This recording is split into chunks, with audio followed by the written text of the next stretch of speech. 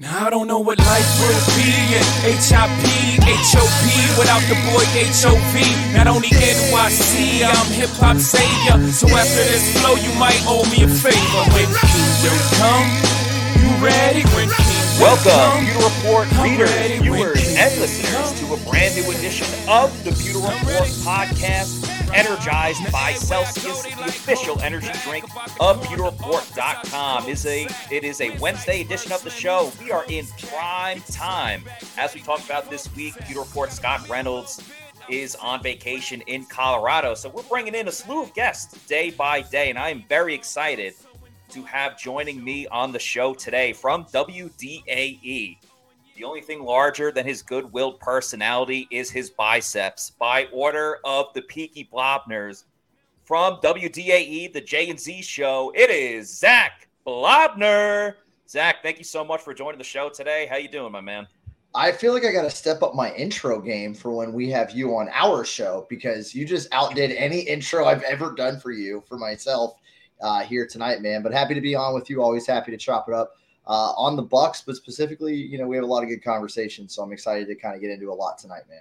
Yeah, absolutely. I mean, if you're going to be kind enough to give us some of your time on tonight's show, I got to make sure I bring it. I got to make sure I, present the host or the co-host in this situation in the best way possible. So I thought you'd appreciate that. You had a great Kentucky Derby outfit a couple weeks ago with, I believe it was Peaky Blinders themed. So I wanted to give a quick shout out to that.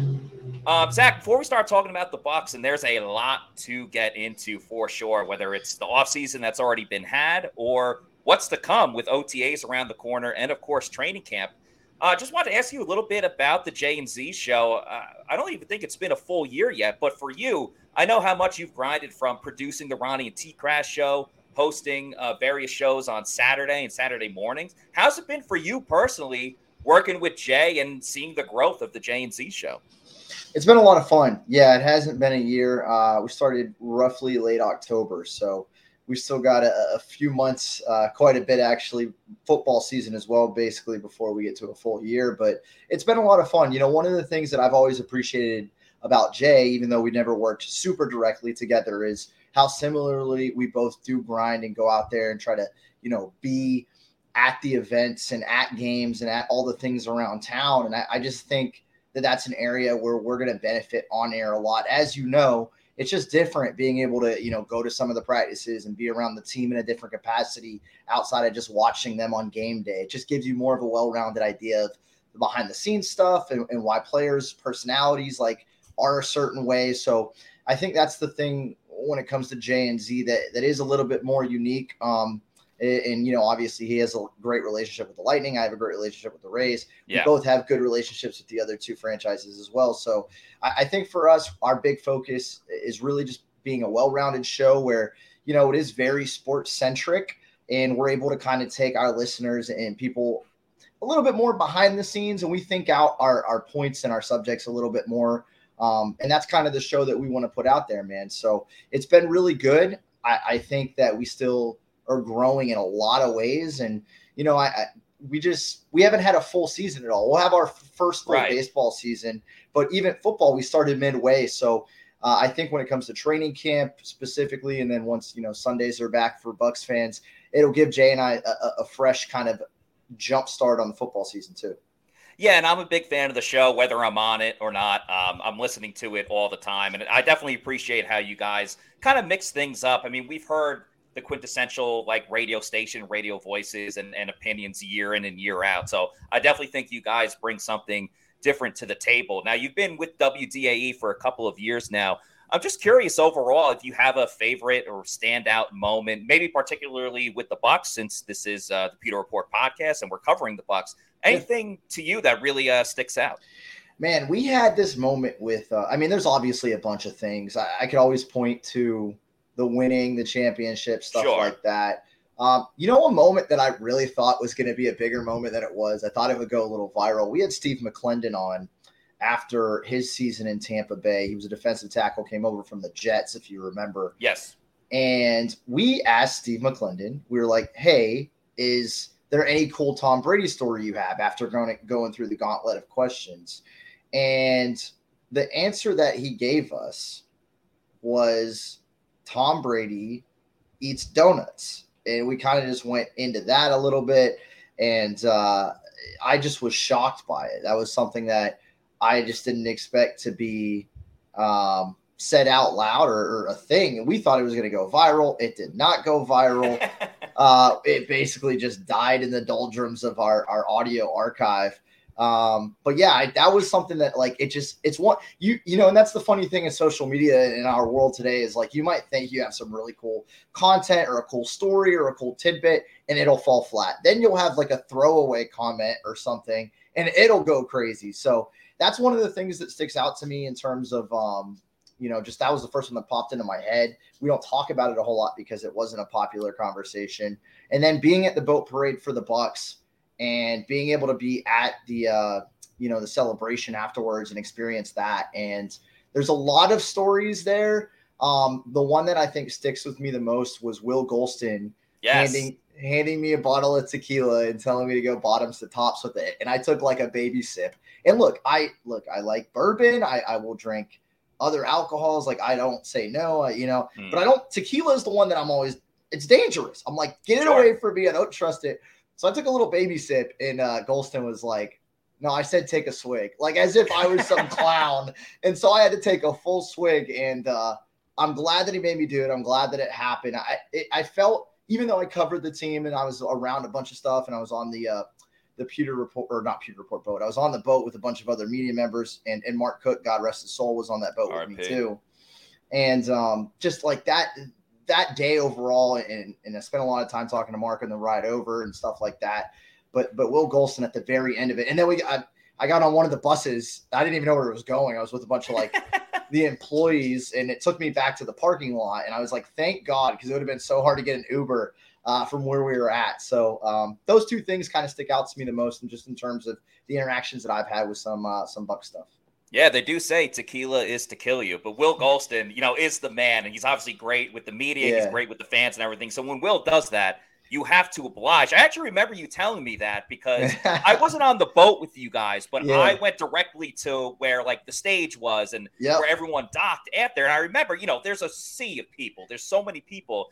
And it was somewhere in between Bruce being like, F that, we're going for two. And then Vita Vea dunking the water on Bruce Arians, where we ended up like right next to each other. We were like, oh, like, what's up, man? And I remember you saying that Will Golston story. But it's so funny what you mentioned before about sometimes you think you have something great, it's going to go viral and other stations are going to pick it up and things like that. And then the most random of things gets posted and it blows up. I remember the other day at Bucs rookie minicamp, I posted a picture of Yaya Diaby, the Bucs round pick, the edge rusher. I really just posted the picture just being like, oh, here's Yaya, this is his number and everything like that.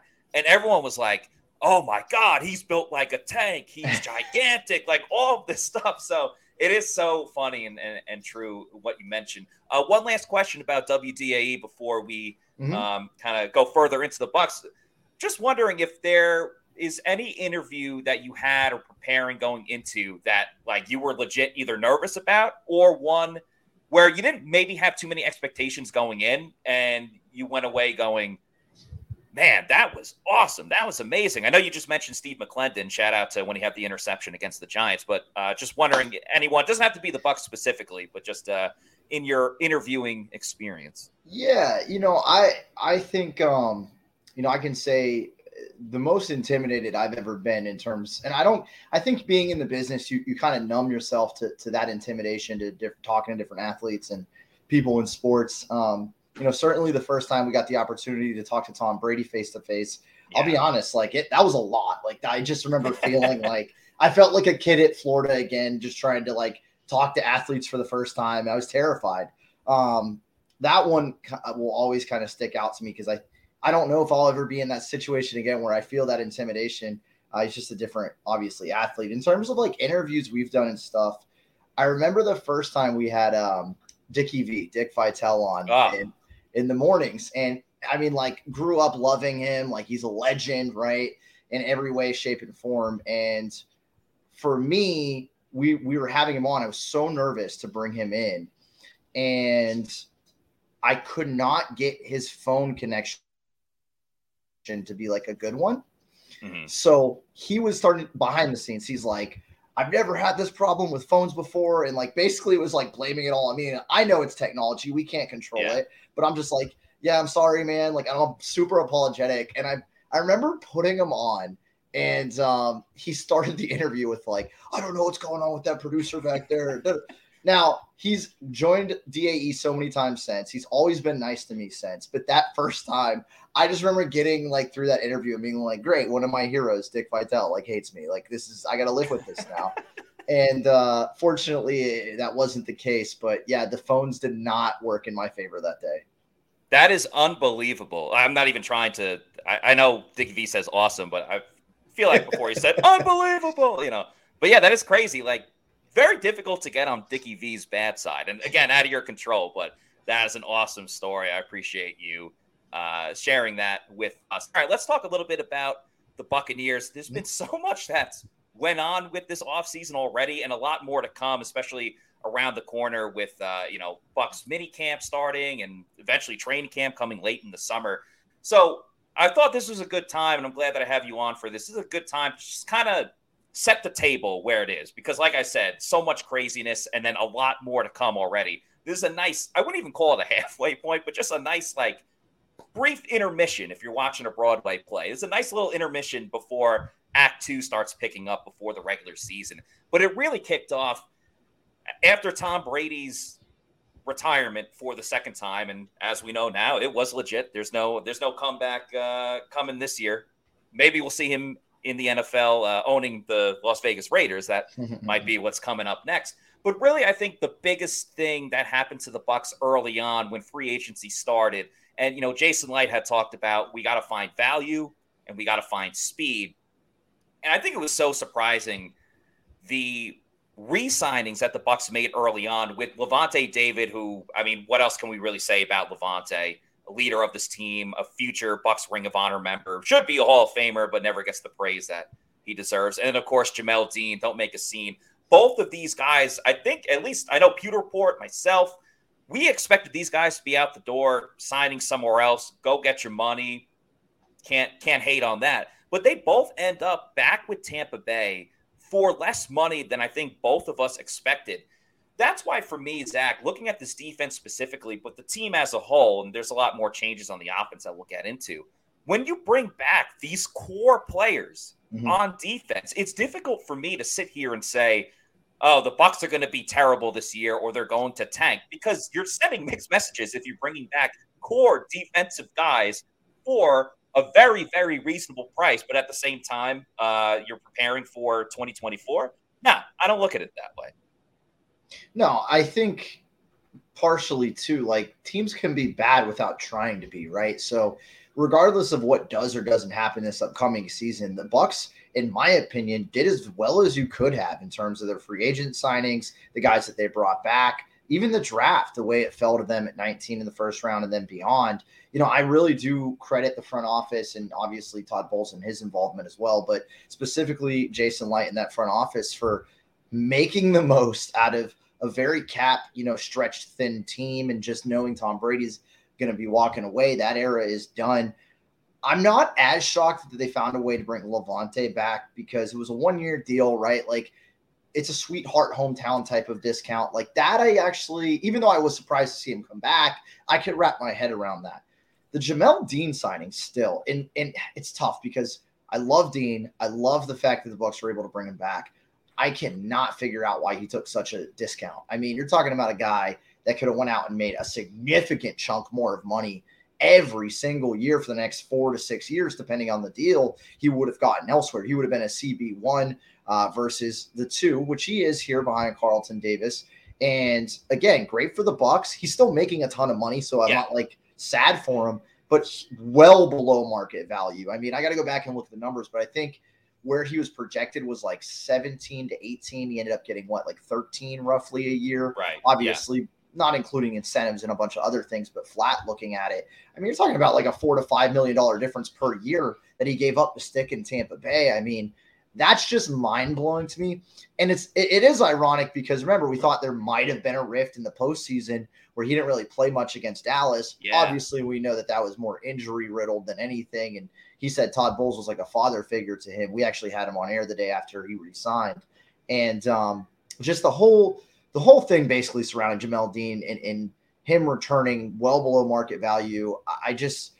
It's tough because obviously I credit the front office. I'm happy for the Bucs. And again, he's still making a ton of money, but I just can't put reason or logic into him taking such a massive discount to stick in Tampa Bay. It defies logic and reason, to be honest. It really does, because you look at today's business, and obviously with Devin White and that whole situation that's going on, all you hear all the time is the NFL's a business. It's a business. A player gets cut. Well, that's just the nature of the game. That's how we look at it. And so I think it is odd at times, but just from talking to Jamel during the season in the locker room and in general, he's a guy that knows what he wants. And he's a great teammate. He gets along well with everybody. Obviously, the secondary has brought together the whole grave digger mantra. And you have to have an ego to play in the NFL, but he doesn't have an ego. And when I say that, in terms of, he doesn't have an ego that's like detrimental to the team in any way. So I think for Jamel personally, for him, it's just all about having a peace of mind. Yes, he could go somewhere else and be the number one guy, get paid millions and millions of dollars. And you're right, Zach. I mean, he was on every list, NFL.com, Pro Football Focus has like, not just the top corner available, one of the top free agents available. So he could have went somewhere else, but he kept that poker face. I remember Jason Light was saying that he ran into Jamel Dean, I think at Eulalie, like a couple of days before he signed that contract, and like didn't stonewall him by any means, but was essentially not saying like, oh, I'm going to resign. But I think Jamel, being a Florida guy, being in this community for quite a while, sometimes a peace of mind more than anything else is what a player wants. You don't see it all the time, but I think that's the case for Jamel Dean. And then to your point about Levante David, man, it would have been tough to see him go out the door. It is, I actually did want to bring up as well, the Bucs did the same thing 2 years in a row with, Carlton Davis, the offseason before. Everyone was livid that they didn't give him the franchise tag. It ended up going to Chris Godwin. It's like, how could you not franchise tag Carlton Davis? And then they ended up getting him for a couple of million cheaper than that would have cost them if they franchise tagged him. So again, credit to Jason Light for that. But Levante, the sentimental value, I think obviously it was big. And then the fact that Bobby Wagner, that was the biggest thing for years, is Levante, Bobby Wagner. And then Wagner gets a huge contract from the Rams. The best thing that happened to the Bucs was that the Rams let go of Bobby Wagner, and then you saw other teams go, all right, well, maybe we're not going to pay him that crazy amount that he received when he first went to Los Angeles. So I think more than anything else, that is what helped the Bucs get Levante David back in Tampa Bay for this season. Now, that's one side of the equation with inside linebacker. The other, of course, is get live 45, Devin White, and that's probably outside of the quarterback competition, which, of course, we will get into in a little bit. But the inside linebacker situation with Devin White, I know I was on your show the other day, and we were talking about whether it would hurt the team going into this year. But as far as what Devin is asking for, he wants to be one of the highest paid inside linebackers in the league, $20 million per season. He's about to get $11 million this year. I'm curious to get what you think, but I just don't think Devin White at this moment is worth $20 million a season. That's not to say he's a bad linebacker. He's just not a $20 million a year linebacker. But curious to get your thoughts, Zach.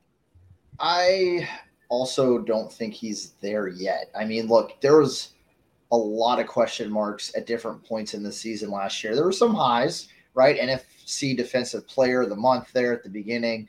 We obviously know that at the top of his game, he is one of the best linebackers in the league just in terms of when he's on his A game. But I think that there were moments that the Bucs obviously even questioned, or that contract or some kind of deal would probably have already been done with Devin White. It's tough because you draft him to be the future. They put a C on his chest last year. He was a captain, right? Like, you want him to lead your team. And if he is a leader and he's doing a good job, and in a perfect world, you're probably going to get paid like the best at your position if you're playing like it.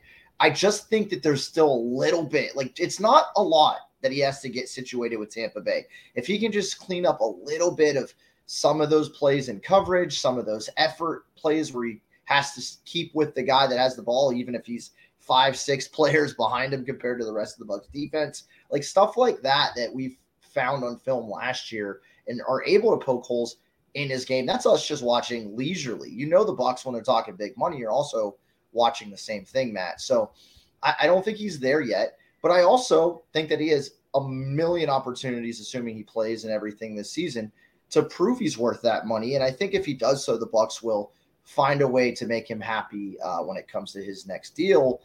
But he's got to get that situated, and he's got to get through some of the things that I think still have even the Bucs questioning if he's worth the highest paid contract in the league at middle linebacker. And then I think the other question, which we won't really see this year, is who is Devin White when Levante David's not around? And I think that might be something too that's holding back the Bucs from a front office standpoint and giving him this massive deal. Now, in terms of his teammates and what he can bring to the squad this year, I think that if he comes in and does his job and goes to work, it'll all be fine. And I think if he plays and performs at a high level, when it comes to the fans, they'll be more accepting of him. So just like winning cures all, elite play from one player cures ails as well when it comes to the perception of that guy. Hey, it's Kaylee Cuoco for Priceline. Ready to go to your happy place for a happy price? Well, why didn't you say so? Just download the Priceline app right now and save up to 60% on hotels. So whether it's Cousin Kevin's Kazoo Concert in Kansas City, go Kevin, or Becky's Bachelorette Bash in Bermuda, you never have to miss a trip ever again. So download the Priceline app today. Your savings are waiting. Go to your happy place for a happy price. Go to your happy price, Priceline. So he's got a lot in front of him. I just don't know how many Bucs fans. I don't know how many Bucs media members. I don't know how many people that are actually employed by the Bucs outside of the guy named Devin White would give him that type of deal right now, Matt. So he does have work to do, but I don't think it's as much work as some people are making it sound like. I do think he's been disrespected a little bit just in terms of how some of the fan base has chatted about him and his abilities. I think he's one of the best linebackers, middle linebackers in the league, but I don't necessarily think he's the top middle linebacker. Maybe I would say it's safe to say he's top 10. You're talking top 5, top 3. That's a hard group to get into. Yeah, I would agree top 10. He's right around that range. And for Devin, I agree with you. Winning cures all. I mean, there was a time, I don't know why this one always pops into my head. It's not even Bucs related, but Albert Haynesworth back in the day, he stepped on a guy's face, with his cleat on a guy's bare face, and then had a great year and got that huge contract. Then he was terrible with Washington, but at the time he was playing great. And people just let it go that he stepped on the guy's face. If Devin plays well this year, all will be forgiven. And it is absolutely true where Bucs fans, they ride or die for their team. And that's why I think it hurt a lot of people when Devin kind of did what he did.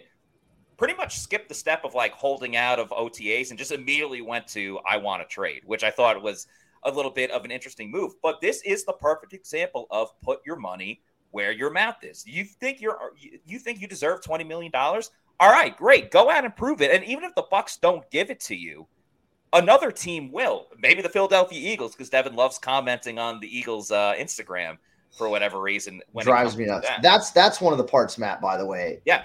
What are you doing, man? What are you doing? I mean, I understand social media. I get it. But why? It's so unnecessary to go on these Eagles posts and be like, oh, I look good in green or whatever. It's so unnecessary. That part bugs me. But again, look, if he comes out and he's having interceptions and multi-sack games and a crap ton of tackles and not getting beat in the pass game and coverage, people will forget about that real quick next season. Yeah, they will. And it was a very funny scenario that everyone was in because Devin doesn't have any really arguing points or anything like that in terms of both sides were handcuffed. Devin, if he would have sat out, he still would have had to play another year. Would have been the Le'Veon Bell situation where he just accrues another year but doesn't get the money that was paid for him, and then he still has to play for Tampa Bay next season. On the flip side, the Bucs before the draft, and they ended up drafting Servase Dennis. I don't love the depth outside of Levante and Devin White. So the Bucs were in a tough situation thinking, oh, man, we didn't think we were going to have to worry about inside linebacker until next season. And then even then, you might have to still replace two guys, but they did go out and get Servassier Dennis going in and out of the draft for this year. And I really like what you had to say about how Devin White looks without Levante David, because we don't have a huge sample size of that. But there are times more in the 2021 season where Levante missed some time. He had that Liz Frank injury, missed towards the end of the season, came back for the playoffs. But, I mean, no one will remember it because something else happened in that game. But when the Bucs played against the Jets, it will be remembered as the Antonio Brown game. But let's remember, the Bucs were huge favorites going into that. The Jets had no one playing on their team, and even who they had on that roster, many guys were out with injuries, and the Jets consistently ran it down the throats of the Bucs, and they would have lost that game if they didn't run a stupid QB sneak on 4th and 2. But again, that's just the Jets being the Jets. Yeah. But Devin White got exposed a lot in that game with Levante David not around. Levante many times has been the I don't want to say protector, but he's cleaned up a lot of the situations where Devin White would have looked bad on the play, but Levante was there to save the day. And, that's why Levante is going to be a future Bucs Ring of Honor member. But outside of that, KJ Britt, good on special teams, but I don't trust him to be a spot starter, kind of like Kevin Minter was back in 2020 and 2021 as well. But that's when his game started to slip off. That's why I'm really excited about Servassier Dennis. I'm not sure how much you know about him, Zach. I know he did play at Pitt. Yeah. But I'm just excited about him. I think he could be a future starter, maybe not right away, but he moves pretty well and had a nice interception in practice. But the Bucs at least took steps in the right direction to eventually figure out the linebacker situation, because I hate to say it, but one day Levante David will not be playing inside linebacker for the Bucs anymore. Hopefully it's just a retirement. Is that breaking news? Are you breaking news here on Levante David? I'm breaking hearts. I'm breaking everyone's hearts, unfortunately. Hopefully that day isn't for another 2 seasons from now. But the Bucs did start preparing for the future, and I'm excited about what Servassier Dennis can bring. I think it's interesting. So they don't have a lot of depth, right? So with Dennis there, you almost assume like just even if you don't have faith in him, let's just say you're not optimistic about his future as a starter in this league. It's not like there's other guys they're grooming or other guys on the roster. Like it's thin. So I think just by default, he's there now. If you like him, even better. Did you see, I need to go back and watch it because I just caught it after our show today on DAE. The episode of Inside the Draft they did with like Kalijah Cansey and a bunch of the guys on the Bucs official YouTube channel.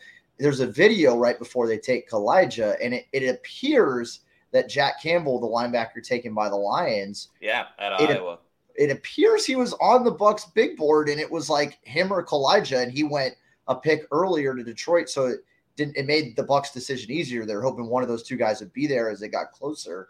And Detroit took Jack Campbell. But I have to go back and specifically watch that clip again because I was just kind of going through social media on it. Yeah. But the fact that according to that video, it appears he might have been the pick at 19.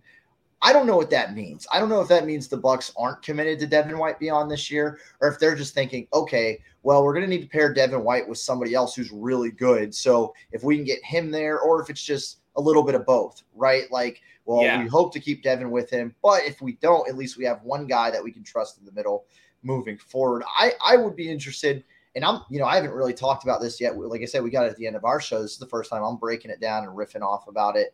I'm interested to hear your thoughts, Matt. Like that info on Jack Campbell, like what does that mean the perception is about this middle linebacker position, even with, and that's not to take away from Dennis and like what he brings to the team or could, you know what I'm saying? Because that's the reality. He's the other guy in the mix now on the roster. But I wonder what it says about that position group in general that Jason Light and his team would have potentially, like, let's say Kalijah Cansey went to Detroit. It appears that the Bucs would have drafted Jack Campbell in that scenario. I don't know what that means about Devin White and the crew. Yeah, I mean, everything they've said to us, really, whether it's up at the podium or a lectern, as I've learned. I've been calling it a podium for years, but allegedly it's a lectern. Well, you pound the podium. What do you do with that? Like, what's the you lambast the? I don't know. Yeah. All I can think of is lick the lectern, but no one would really do that if you're looking for alliteration. But nonetheless, yeah, Jason Light said we fully expect Devin White to be there. Todd Bowles said the same thing. The best was Larry Foote just being like, it's champagne problems. That's essentially what it comes down to. What is funny, too, is Jason Light had been on record saying, yeah, this isn't really a good inside linebackers class. But with that said, there are still a couple of good prospects in every class, even if it's not an overall great depth at that position. For sure. And I do think it's a little bit of an insurance policy, but also just straight up the fact that you have to replace Levante at some point. And if the Devin thing flares up even after this season, you have to find his replacement. Now, they could go through free agency as well, like next season. It's not like they just have to build through the draft and that's it. We saw some other great free agent signings by the Bucs finding that value. Greg Gaines at defensive tackle, Ryan Neal at safety, obviously played for the Seahawks. I think the Bucs are going to try to find with Ryan Neal what they got from Shaq Barrett when they first signed him from Denver, a guy that was behind other talented players at the same position. Now he's going to get a full opportunity to be a starter. And Neal did get to start with the Seahawks last year, but that was out of necessity with injury. It's interesting to see how this Bucs defense is really shaping up with some of the free agent signings that they are making. It's very exciting. We talked about Devin White. His mantra is get live 45. That's how he pumps himself up. That's how he gets energized. I know on the Pewter Report podcast, we get energized with Celsius energy drinks. Of course, the official sponsor of the Pewter Report podcast. We love Celsius for a variety of reasons. I mean, they have so many different flavors. It's like they have new flavors coming out every single day. One of their newest ones is the Oasis Vibe. Can't go wrong with the sparkling lemon lime or the classic orange as well. They got a creamsicle one too. My personal favorite is Arctic Vibe. And of course, you got the strawberry lemonade is one of my favorites as well. Zero sugar, no crash or jitters that you get from other products out there. So if you want to know where to find a Celsius energy drink, go to the store locator on the Celsius website, punch in your location, and it will give you the most accurate, the most direct location where you can find one at your local Walmart, Target, 7-Eleven, your convenience store, or your bodega, as I like to say. So after you go to your bodega and you realize you love Celsius and you want more, that's great. Go over to Amazon, go online to Amazon, click on the subscribe and save, and start getting Celsius in bulk because there's so many great flavors. Why limit yourself to one? Get the variety pack because variety is the spice of life. And you can have it sent to your house or apartment every week, monthly, quarterly, yearly, whenever you want it. Set it up to what fits for you best. Just make sure you're drinking Celsius energy drinks, the official sponsor of the Pewter Report podcast. Before we start talking about the offense, Zach, just curious what you're looking for the defense this year, or any player or position more specifically you plan on watching, because it's still the core nucleus. Some new guys like Ryan Neal I was just talking about, but any improvements you want to see or players that you're going to be watching?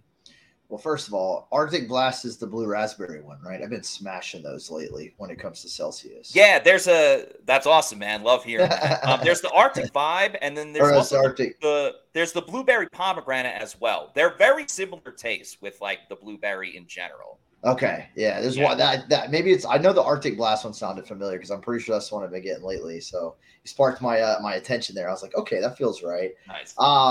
When it comes to the Bucs defense, man, I mean, for me, it's the pass rush, right? Like, God bless Shaq Barrett and all the things that like his family's going through, coming off of a major injury. I just think he's clearly the best pass rusher on the team. But when it comes to a football conversation, emotionally and physically, bro, there's no way to know what he's going to be like come week one, come 100%. Training camp.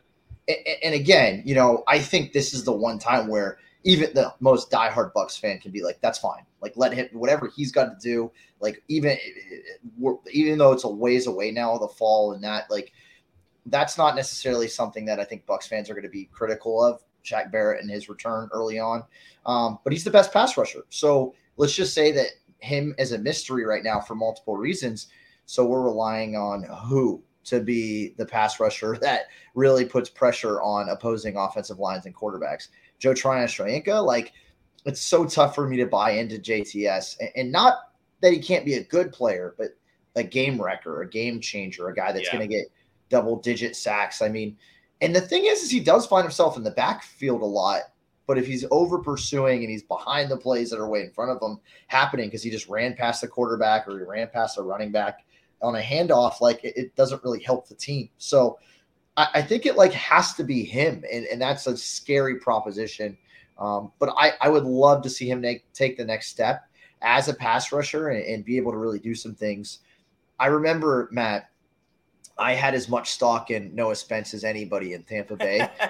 And I was vulnerable. So I'm being very wary about JTS here as we move into another season.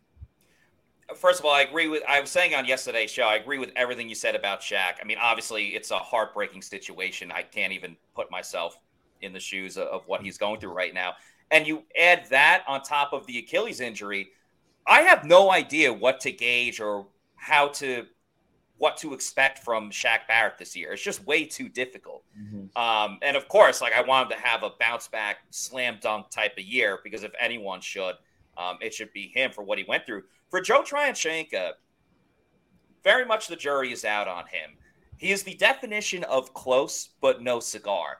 What I will say for him, and Peter Report's Josh Capo is the one banging the table or lambasting the lectern for Joe Tryanchenko.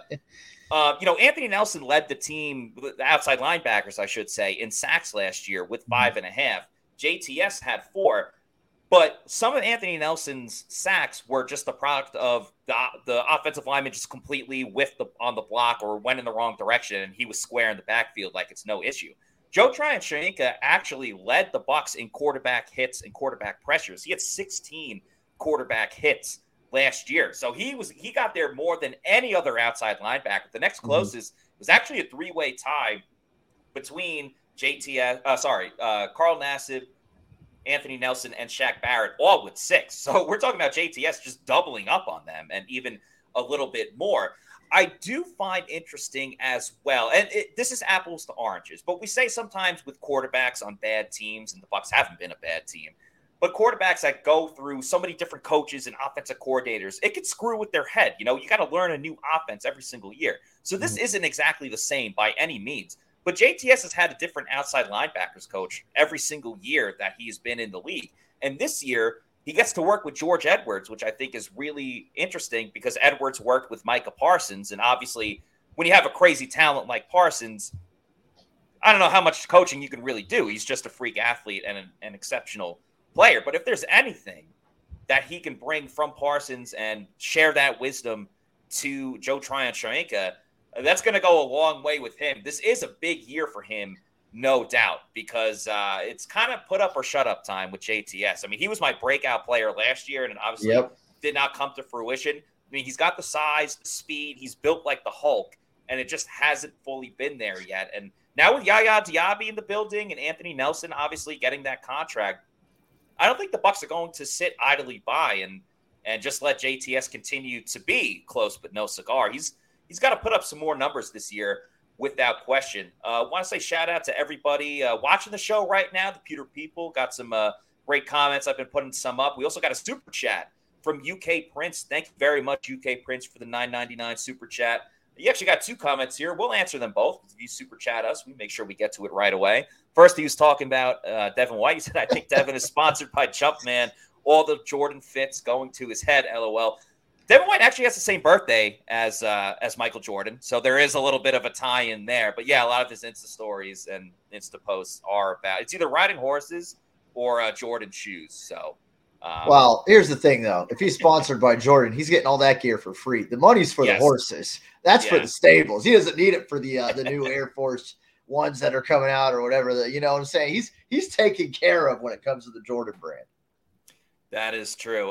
The other question by UK Prince, talking about the offense now. Do you guys believe that Syracuse running back will start by midseason? You're talking about Sean Tucker, the undrafted free agent, of course, out of Syracuse, as you just alluded to.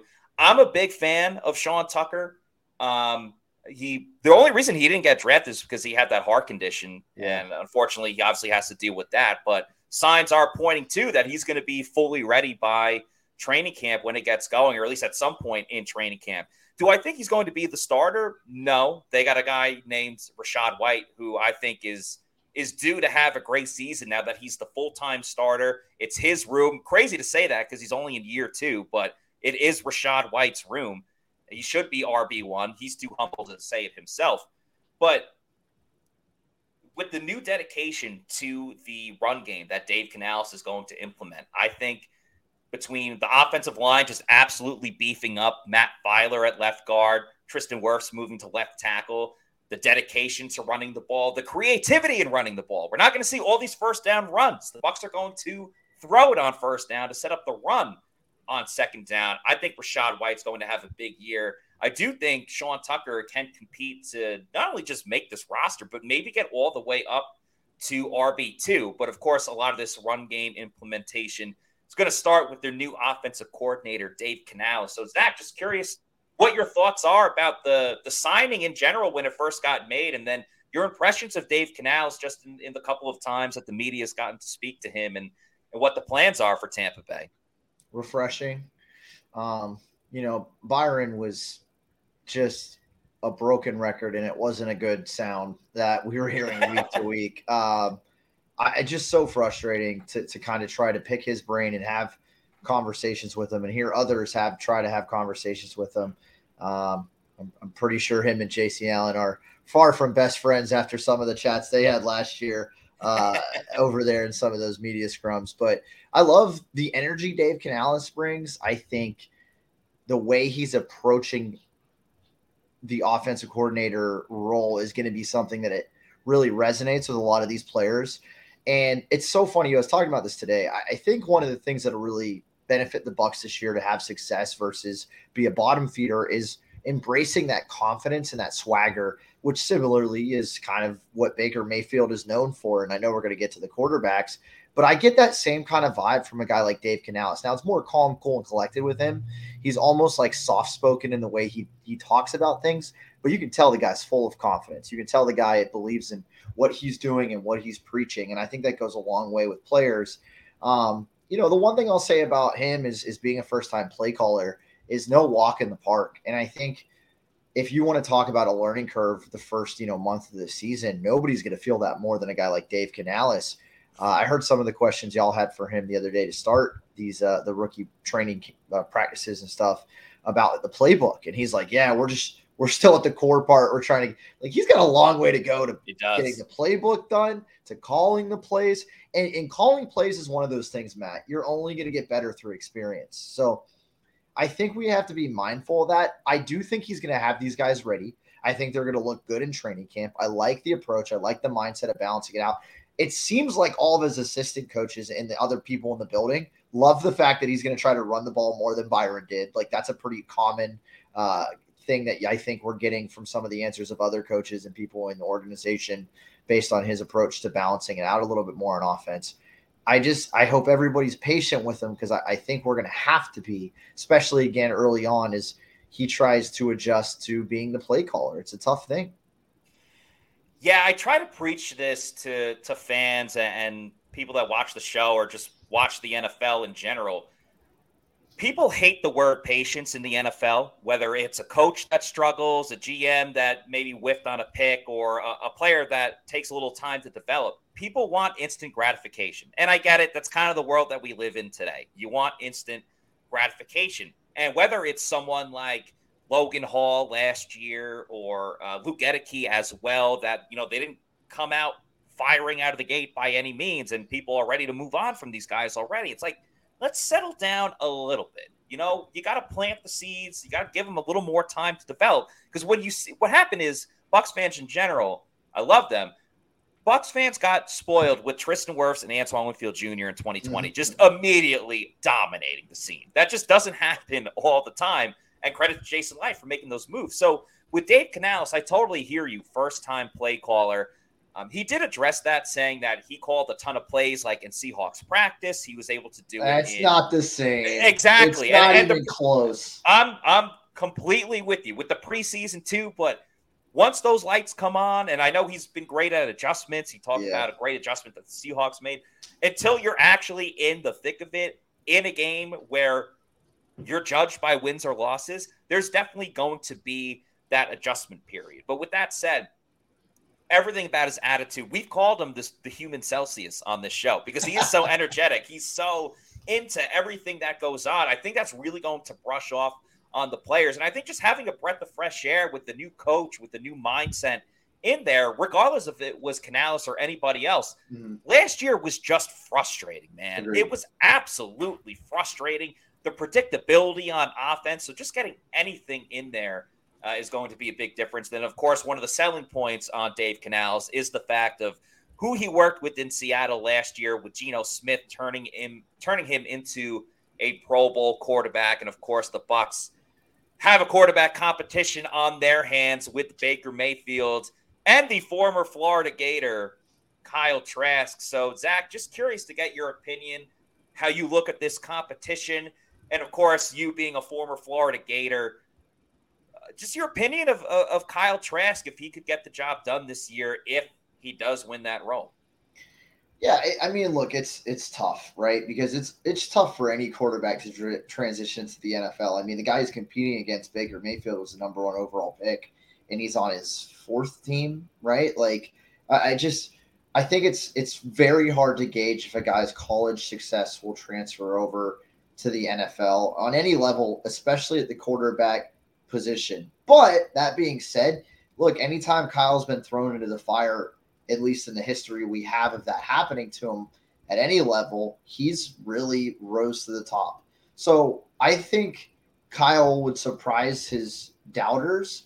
Now, do I think he would play in a way that would preclude the Bucs from looking at a different quarterback in 2024 if there was a scenario where Baker and him kind of both get chances in 2023 and Kyle looks better than Baker and actually has some success?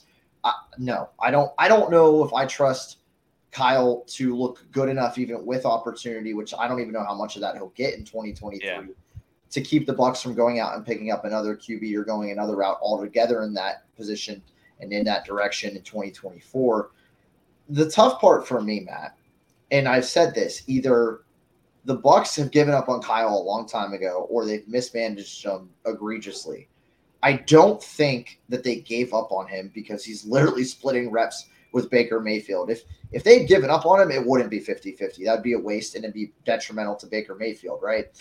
That being said, I think they've just completely mismanaged Kyle Trask the entire time. I think he should have played more against Atlanta. I will continually go back to that and just be like, I understand the idea of Blaine Gabbert as the backup, but in that scenario against the Falcons, should have been a lot more time for Kyle Trask in that game.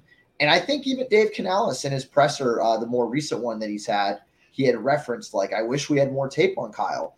But the way he said it, the tone that he had was like, they could have had more tape on him, but they chose not to find out more about him. So I think it's just been a really bad mismanagement of Kyle Trask.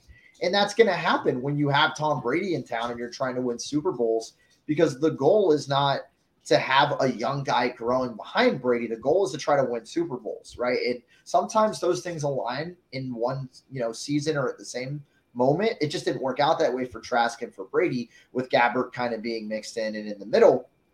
And that just makes me wonder, though, like, what was the plan when they drafted Kyle? Because if you bring in Trask and you think, okay, he could be the guy, well, by all accounts through last season, it was hard to believe Brady was going to come back. I think even the Bucs in their heart of hearts had to think there were moments where maybe Brady was going to retire midseason with all the craziness and tough things he was dealing with in his personal life behind the scenes, right? So for Kyle to just be so minimized, again, either it was gross mismanagement or they just really don't believe in the kid at all. But it's tough for me to think that that's the case, because there'd be no point splitting his reps 50-50 with Baker then if that were the case. And that's what they're doing right now. And that's what they've said. Apparently they plan to do all the way through training camp and preseason and basically up until they start prep for week 1 on a trip to Minnesota to start the regular season. So I just feel like it's been a gross mismanagement of Kyle Trask as a draft prospect, and it's really put him behind the 8 ball in an already tough situation of being a starting quarterback in the NFL. And then you bring in a guy like Baker Mayfield, who I think he's probably grown as a person and as a player. And look, I'll be honest, I like Baker Mayfield. I liked him when he was coming out of the draft from Oklahoma. I thought he got a bad rap in Cleveland. If they weren't able to get to Deshaun, who knows what he would have done last season there. And I know it didn't work out in Carolina, but I don't know. Anyways, I'm not as down on Baker as many were after the Cleveland situation. But I do think that if you're a guy like Kyle Trask, Baker Mayfield's not the type of quarterback that comes in and makes you think, yeah, the Bucs are really believing in both of us. Like, he's the type of quarterback, in my opinion, you bring in. And if you're Kyle Trask, you're like, crap, like this is the guy they want to start, not this is the guy they want me to compete with. It absolutely made no sense why Kyle Trask didn't play more in that game against Atlanta. Because, like, everyone else was getting more opportunities. Luke Edeghi got moved to right tackle. What was putting Blaine Gabbert in the game? And we all love Blaine Gabbert, local hero. Congrats on going to Kansas City. There was no point of putting him in the game. When you have a quarterback that's never played in the NFL before, and you get a chance to at least see a little bit more of him outside of, 9 passing attempts, it does make you think either, like, maybe that's why they cleaned so much house on the offensive side of the ball. Thad Lewis moves to the quarterback's coach. Like, maybe they didn't like the way that Trask was really developing behind the scenes. It is a bit odd to see a quarterback that was third string a year ago automatically jump up, and now he's competing for QB1. You don't see that every single day. Well, Matt, let's play out the hypotheticals, because this is what we do, right? So, like, let's say Trask, let's just say he plays almost the entire game against Atlanta. Let's say he looks really good. We're still probably in the same situation here, but we understand the split with Baker, right? The 50-50. And we actually believe maybe Kyle can win the job, but the situation's the same. So worst case scenario, or I should say best case scenario for Kyle, he's in as much of a competition as he is now. But the best case for the Bucs, maybe there's a scenario where Kyle just looks awful, and they're like, yeah, we're not splitting 50-50 reps with him after what we saw against Atlanta from Kyle Trask. And maybe you're giving this year's team a better opportunity to be successful through their preparation for the season with Baker Mayfield in town. I just think that you're learning something good either way, and it wouldn't have hurt the team. And listen, they got blasted by Dallas anyways, and Blaine Gabbert didn't play in that game. So hindsight is 20/20, but, like, we know that it was pointless now for him to not play in that game, and it hurts the Bucs not only not really last season, but it's hurting them this season not having him play more in that game. Yeah.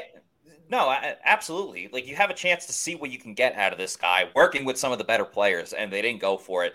And Baker should have never played with that torn rotator cuff, that shoulder injury. But, that kind of just speaks to the gamer that he is. So the big question with Baker really is, are you going to get the Baker that led the Browns to the playoffs and they smoked the Steelers, or the Baker from Carolina till LA? Obviously, he had that great moment in LA, but obviously last season was not ideal for Baker Mayfield.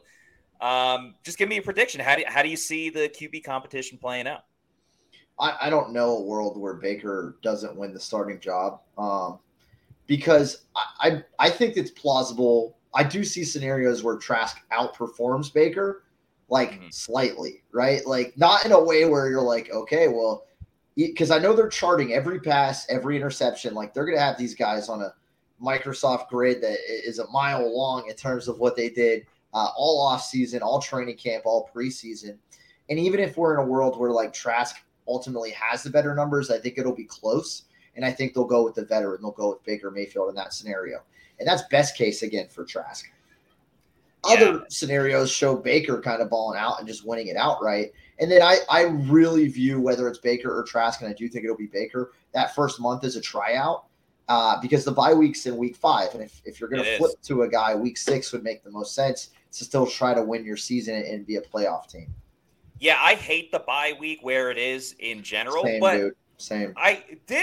If you wanted to spin it, you could say, well, the new offense, Dave Canales, everyone's kind of learning it. Yeah. You can go those first 4 games and then kind of reset the mode and everything with, okay, this is what we did well in the first 4 weeks. This is what we need to work on. Mm-hmm. If anything, it's better to have, like, that whole group powwow early in the season than later in the year. Now, in years past, the Bucs have really benefited from having a later bye week, most notably when they went on that win streak during the Super Bowl season when they won. But whether it's Trask or Baker Mayfield, we'll all be paying attention to it, because whoever wins that job, that may change on how I bet for the Bucs on their over-unders this season. Of course, if you're going to be betting, go ahead and do it at mybookie.ag. We've all been there before. A weekend trip to the casino canceled because real life came calling. Well, you're in luck, because MyBookie's new and improved online casino is here to change the game. Dive into a truly realistic casino experience featuring the latest in slots, progressive jackpots, and live dealer action, all from the comfort of your own home. Take advantage of weekly blackjack tournaments and a brand new collection of high-end games for a chance at real cash rewards. The MyBookie Casino provides a Las Vegas experience when the action's in your hands. And the best part is you don't even need to wear pants. Your adventure at the MyBookie Casino begins today with a generous sign-up bonus using the promo code PEWTER, P-E-W-T-E-R. One more time, that's promo code PEWTER to secure yourself a sweet deposit bonus. And that's not all, because their revamped loyalty program ensures that you'll be showered with rewards, including free spins, cashback offers, and a host of exclusive VIP perks. The more you play, the more you win. Play anytime, anywhere with MyBookie Casino. And, of course, MyBookie.ag. If you use that promo code PEWTER, get up to $1,000 with your first deposit bonus. That's promo code PEWTER, P-E-W-T-E-R. All right, Zach, as we wrap things up real quick, the schedule came out recently. I'll throw it up on the screen for everybody to see if you're not exactly familiar with the schedule coming up. But for me, starting out, there are a lot of teams that love running the ball, and that's where the Bucs took a step back last season, I would say. And then I do feel that in the middle of the season, kind of right after the Buffalo game where you play the Texans and the Titans, the Colts, Panthers, Falcons, right towards the middle to late November, I think that's a great opportunity for the Bucs to go on a bit of a run once everyone understands the offense, the team is gelling together. That's where you could see more wins for this team. How do you see it for the Bucs with their schedule? They're over under 6.5 wins. You taking the over or the under? So I think the Bucs are perhaps the team with the largest window of what could go wrong or could go right. Agreed. Now, us being in Tampa Bay, obviously, I think we're a little biased in that regard. Like, I'm sure other cities feel that way as well. But I truly do, looking across the league, see the Bucs and think, well, they could win, 9 or 10 games. They could win 4 or 5 games. So, it's tough, man. It's really tough to believe the Bucs are going to have a really successful year. I had them at 7 wins. I think that's realistic. So I guess if 6.5 is the over-under, I have them over by a half a game. But again, I just think it's such a drastic window of what they could or couldn't do. And really, whoever wins that starting job, it'll be interesting because even if Kyle has, a good run at it, I don't think he's going to go out in week 1 and win on the road in Minnesota. But I could see Baker doing that, just willing the team, a young play caller that's never gotten experience in Dave Canales really at the position yet. Like, I could see Baker and them coming out and winning that first week. And then, the Bears, that's out of those 4 first games, a winnable game. I don't know what world they beat Philly, but the NFL is crazy. And then similarly, you go to New Orleans to wrap it up. Like, I think best case scenario, they go to the bye 2-2. And then it's just a matter of like, you feel good about having the Lions after a bye week, any team after the bye week. And I think the Lions are going to be a lot better, but I'm not necessarily riding their hype train into the Super Bowl parade yet like some are. The fact that they're on opening night is insane to me as a non-playoff team, but I digress. I think it's tough, for the Bucs this year because in the years past, I've looked at the schedule and I said, when you're a good team, it's not about who you play.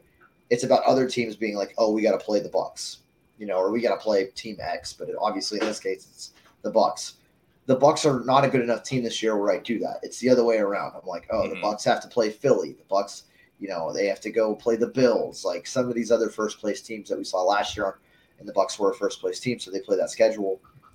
Man, it's tough because at 8-10, if you count the playoff loss, it sucks that they have to leave the Brady era on a loss like that and still play a first place schedule. I know. It feels a little unfair. But because I would have loved to see this team play like a second or third place schedule and really been like, yeah, you know what? I could see him comfortably winning like 9 games or more. But because of that schedule, because of their moving on from Brady and a brand new play caller in Dave Canales, it just really gets tough for me to pick more than 7 wins. Like I feel like I'm not even confident at 7. I think somewhere between 5 and 8. But again, it's a big window. So I'd go 7 here.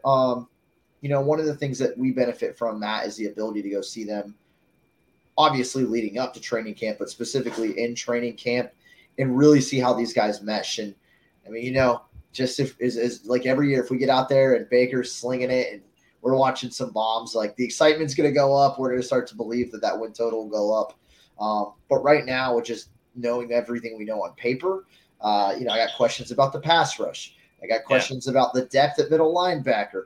I got questions about, on the offensive side, the offensive line. I like the O-line, but who's in their natural position from last year? Ryan Jensen, who didn't even play last season because he was hurt. So offensive line is a complete rebuild in that regard. I like Rachaad White, and I'm assuming he's going to ball out this year, but we've never seen him as the workhorse. So it's just really tough because a lot of the things that make us feel good, we're projecting. Feel great about the two cornerbacks. I like the safeties, obviously. I think Winfield Jr., we're going to look back on his career and be like, remember when they tried him a little bit in corner, that final Brady? Yeah, right? Like that's going to be such a funny thing for us to look back on in his career. But I think he's going to be just solidified there playing his natural position. But I just feel like there's a lot more question marks or uncertainties. So it's really tough at this moment to pick the Bucs to win more than 7. It's definitely not as easy going this season by any means. I do feel, though, if the Bucs can, after that Bills game, if they're at 3-4 or 4-3, I think they're set up to be in an okay situation where, they play a really bad, what do they play? They play a really bad AFC South and a not too daunting NFC North. Like if the Vikings are the best team in that division in the NFC North, there are very winnable games on the schedule for the Bucs. And then obviously playing in the NFC South, if they can sweep either Carolina or Atlanta and at least split with everyone else in the division, I can see the Bucs getting to really their same record as last year at 8-9, or maybe even go 9-8 this year. And that's maybe a little bit more towards the optimistic side. But hey, you don't know until they actually start playing. I think it was Trevor Lawrence the other day said, paper doesn't mean anything. You got to go out and prove it, or whatever it was, because he was mad about the QB rankings. But definitely not mad that you were on the show today, Zach. Can't thank you enough for joining us. Just let everybody know again where they can find you on social media, and you want to plug your show on WDAE. Yeah, I appreciate it, Matt. Always a pleasure to talk to you, man, and love what you guys do at Pure Report. Obviously, the whole staff, Scott knows over the years, I've always said that he knows how to put a good team together, and it's no different right now with you and everybody over there. At Zach on the mic, easiest way to follow me across all social. I'm on everything from Instagram, Twitter, Facebook, even TikTok these days. I'm talking. So nice. At Zach on the mic. And then you can catch me and Jay Retcher, J&Z, every Monday through Friday from 12 noon to 3 o'clock on 95.3 WDAE, the iHeartRadio app, 6:20 a.m. And man, that's just the way to catch me. But, I think similar to you, the one thing I always tell people, 24/7, 365 on Twitter, at Zach on the mic, I'll be out there. So if you have any thoughts or anything, you can always find me that way. And hopefully, man, we're talking about, a lot more positives with this Bucs team as we start to see them, in OTAs and then more specifically in training camp. Absolutely. Make sure you follow Zach on his social media. And then after you're done following Zach and checking out the J&Z show, head on over to pewterreport.com and please follow us on our social media on Twitter, Facebook, and Instagram. We are at Pewter Report, and then our YouTube channel, of course, is Pewter Report TV. Please like and subscribe if you are watching the show. We always got a lot of content coming out, but that's going to do it for us on tonight's show. For Zach Blobner, I'm Matt Matera saying thank you, everybody, for watching, and we will see you tomorrow night for another edition of the Pewter Report podcast.